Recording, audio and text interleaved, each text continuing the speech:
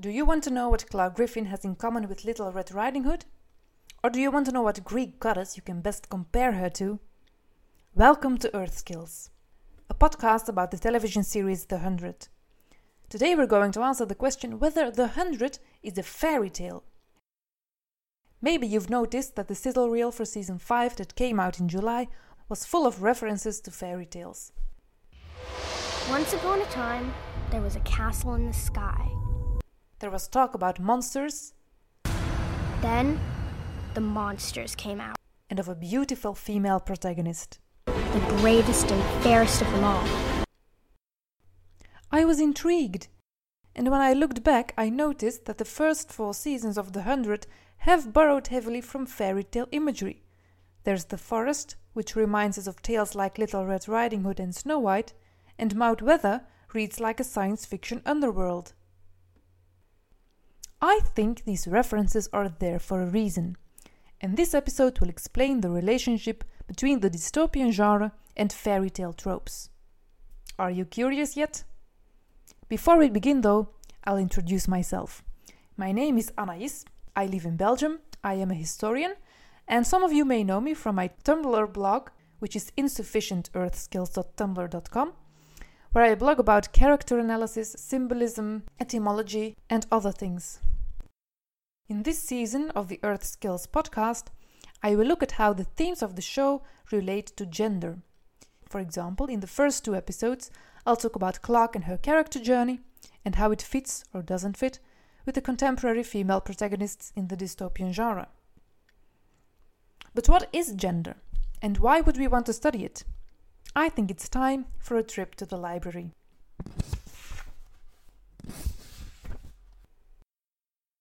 The definition of gender I like to use is one from American historian Joan Wallace Scott, who specializes in the history of France, intellectual history, and gender history.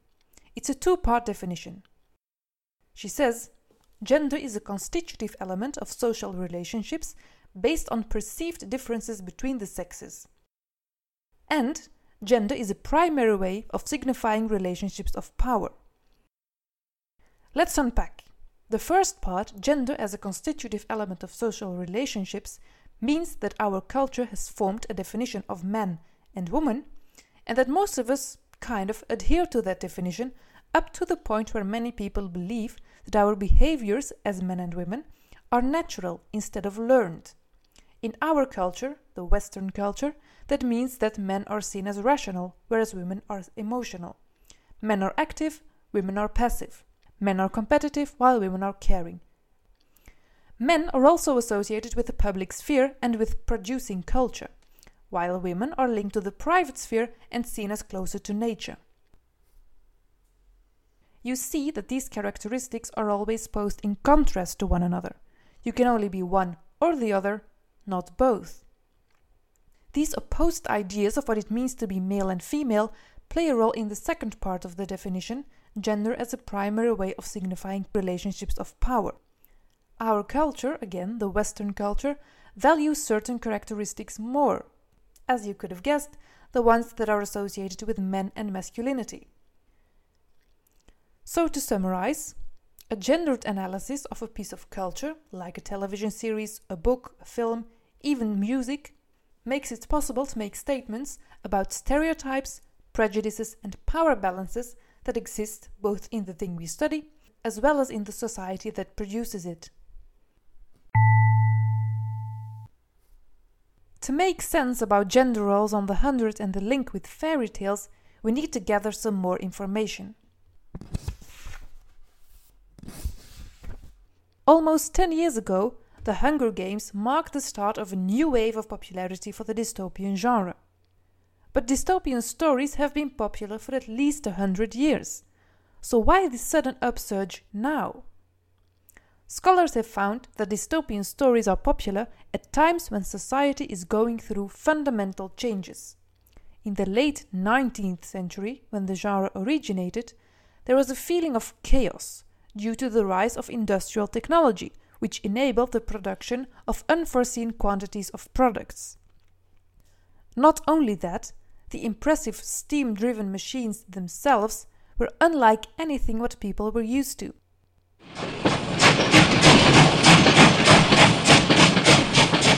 Technological innovations like this brought about so many societal changes in economics, culture, and even religion and philosophy that people unconsciously feared they wouldn't be able to control the consequences. Or in contrast, that people would use technology to try and control others. We see the same thing in the genre after the Second World War, when Huxley's book, A Brave New World, offered a criticism of the mass production of goods, which was made possible by wartime technology. Is it important to know what themes dystopian stories have touched upon?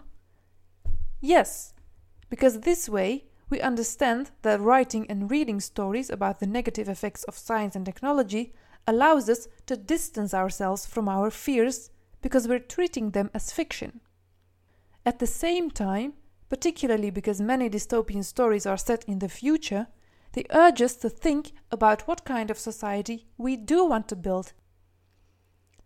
The current peak of the genre has a mix of all those themes: technology and the fear of technology, like artificial intelligence, totalitarian regimes, fears of terrorism and climate change, as well as philosophical questions.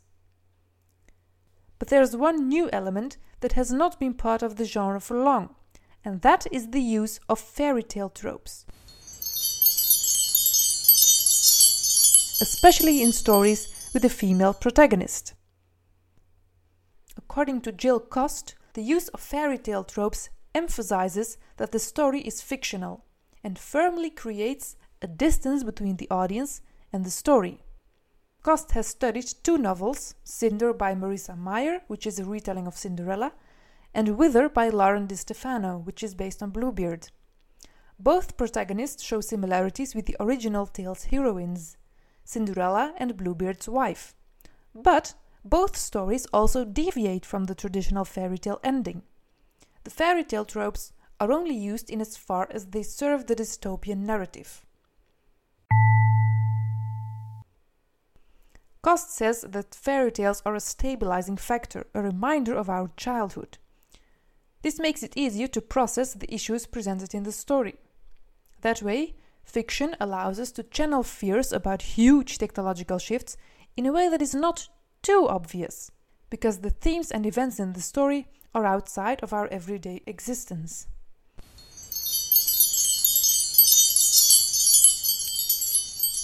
Another remarkable thing about the combination of dystopian stories and fairy tales is that they seem to have opposite goals as a genre. While dystopian stories offer opportunities for social criticism, fairy tales are often seen as traditional, even conservative. According to Jack Zipes, an American fairy tale specialist and folklorist, ever since the 17th century, fairy tales were meant to perpetuate patriarchal ideas about femininity and masculinity. Tales with female protagonists were often meant to teach young women to be docile, patient, caring, and family-oriented. So far, there is not much feminist about fairy tales, right? That changed in the 70s of the 20th century with feminist literary criticism. The sexist basis of fairy tales came to light, and people started to rewrite them to include a more women-friendly plot. Because fairy tales have their roots in oral tradition, they're really great for retellings. Retellings use the core and the structure of the story and adapt some other parts to fit new ideas that emerge in society, for example, the feminist movement in the 20th century. That way, a story can present traditional gender roles while at the same time criticize them. And with this we conclude our library segment.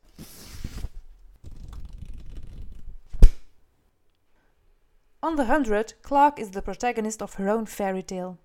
We all know Clark's nickname on the Ark was Princess because of her privileged position in the Ark society.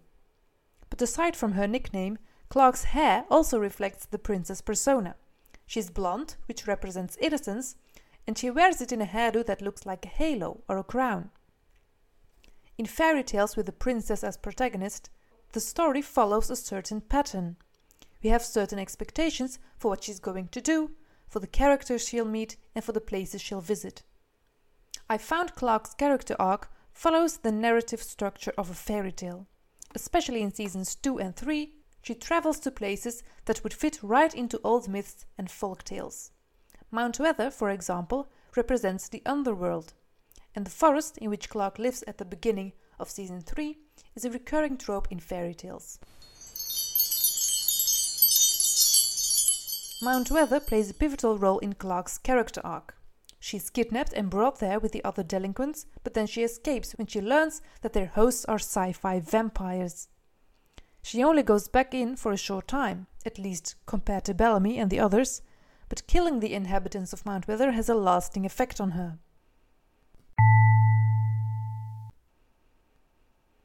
The female protagonist who enters the underworld, meets death, and comes back to the surface of the earth is an ancient story concept.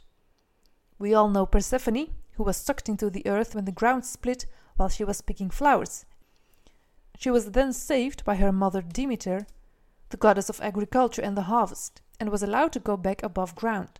But, since she ate 6 pomegranate seeds, she had to return after 6 months to spend half of the year in the underworld.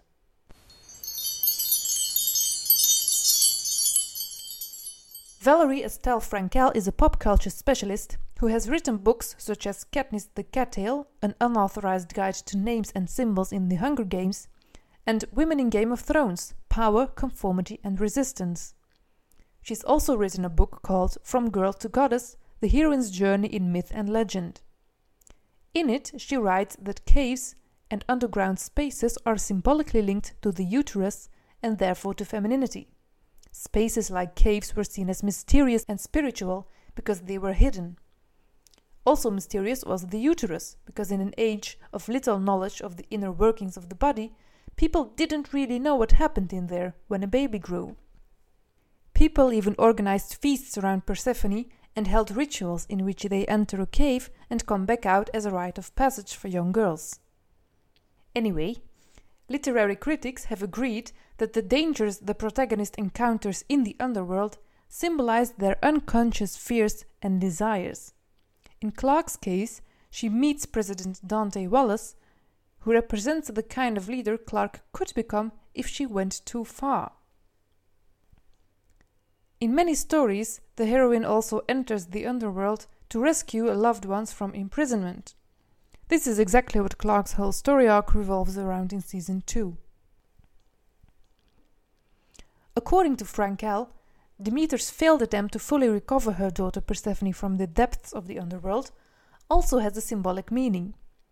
Every young girl undergoes a maturation from girl to woman, and stories, like myths, were told to make it easier to talk about this. In ancient mythology as well as traditional fairy tales, the mother figure is often the one that holds the girl back from becoming an adult. She feels jealous of the girl's youth and sexual innocence and tries to stop her becoming an adult, consciously or not. Growing up and learning isn't always easy, is what these kinds of stories want to tell us. In The 100, we see something similar. The problem Abby has with Clark isn't her sexual maturation, of course, but her gaining of political leadership. Abby is Chancellor of Arcadia in season 2, but in contact with the Grounders and the Mountain Men, Clark assumes the role of leader. Abby doesn't like this, and Clark actively rebels against her. Stop. You may be the Chancellor, but I'm in charge. They butt heads about what to do in war, and whether sacrificing the lives of innocent people is worth it if they win the war in the end. After Clark let the bomb drop on Tondi Sea, Abby tells her to remember that they are the good guys. And it's only after Clark pulled the lever in Mount Weather, saving the Sky People, that Abby realizes that maybe there are no good guys. The daughter taught a lesson to her mother, instead of the other way round. The mother-daughter conflict is a trope that carries over from ancient mythology to fairy tales. In this genre, the forest has the same symbolic meaning as the underworld in mythology. Frankel says that in stories, the forest represents the dangerous side of the unconscious. It's a deep and dark, hidden place, or at least a place where other things are hidden, and this reflects the inner turmoil of a girl on the brink of womanhood.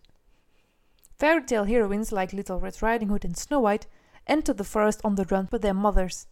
In Snow White's case, that's quite obvious. Her evil stepmother has ordered a hunter to kill her. But the hunter doesn't want to. I'll run! Run away! Hide! In the woods, anywhere! And Snow White roams in the forest for a while. In the Disney animated version, the forest is not merely alive, but downright attacks her.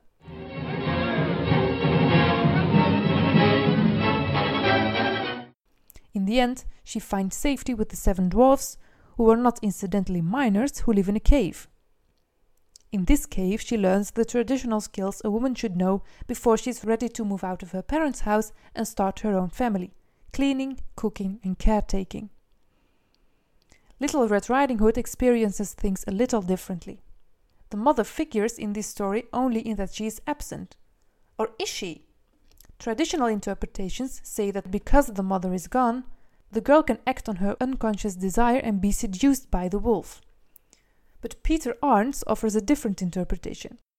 He says that the wolf actually represents the mother, who is crushed between the 2 other generations, the grandmother and the young girl. According to some critical fairy tale analysts, the evil mother or stepmother is actually the one character who rebels against the expectations of passivity and submission that were imposed on women. In fairy tales, that makes them the villain. To make matters even more intriguing, all the other characters in fairy tales are often a personification of the protagonists themselves. In this case, the mother figure represents what the girl should not become.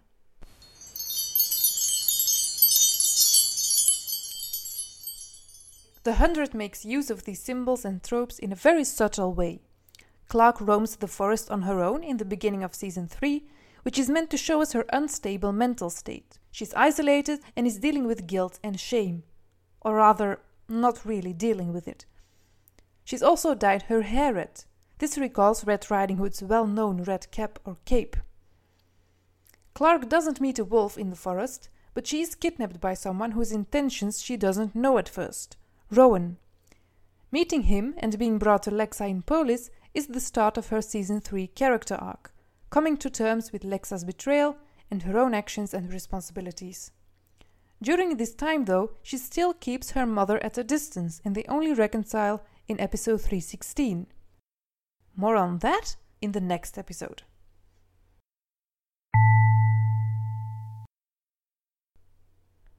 So we can see that on the 100, like Jill Cost says, fairy tale tropes are used in as far as they serve the dystopian narrative. While the show offers similarities, callbacks, and references to tales and myths, the emphasis of the story is undoubtedly on the dystopian elements. We have to keep in mind that everything I've mentioned, especially the idea that fairy tales are universal initiation stories, is only an interpretation. But it's a very dominant interpretation. It doesn't really matter if caves and forests were seen as representations of the feminine 3,000 years ago, because this interpretation has formed the inspiration for so many storytellers right now, who use it as if it were true. The representation of women in media has been a main theme in feminist thinking since the 70s. For a long time, women in science fiction weren't allowed to be feminine, but were presented as very masculine, muscled, wielding guns, aggressive and competitive. Femininity for those heroines was more often a masquerade to accomplish their goal rather than a part of their core identity. The 21st century dystopian heroines both fit and reject this type of representation. Think about Katniss in The Hunger Games, for example, who is very good at hunting, but also has a softer side. She fights in The Hunger Games, but she also cares a lot for her sister. The use of fairy tale tropes and structures offers a way of playing with the audience's expectations. Not all dystopian heroines enter the underworld, but all of them go through a dark time or a period of soul-searching. They often come face to face with the fragility of life and realize they have a part to play in society, a responsibility to take up. This is exactly what Clarke's story arc is about in season 2 and 3. If you want to know more about this, please tune in for the next episode, in which we'll delve into Clarke's emotional character journey, which starts after killing Finn.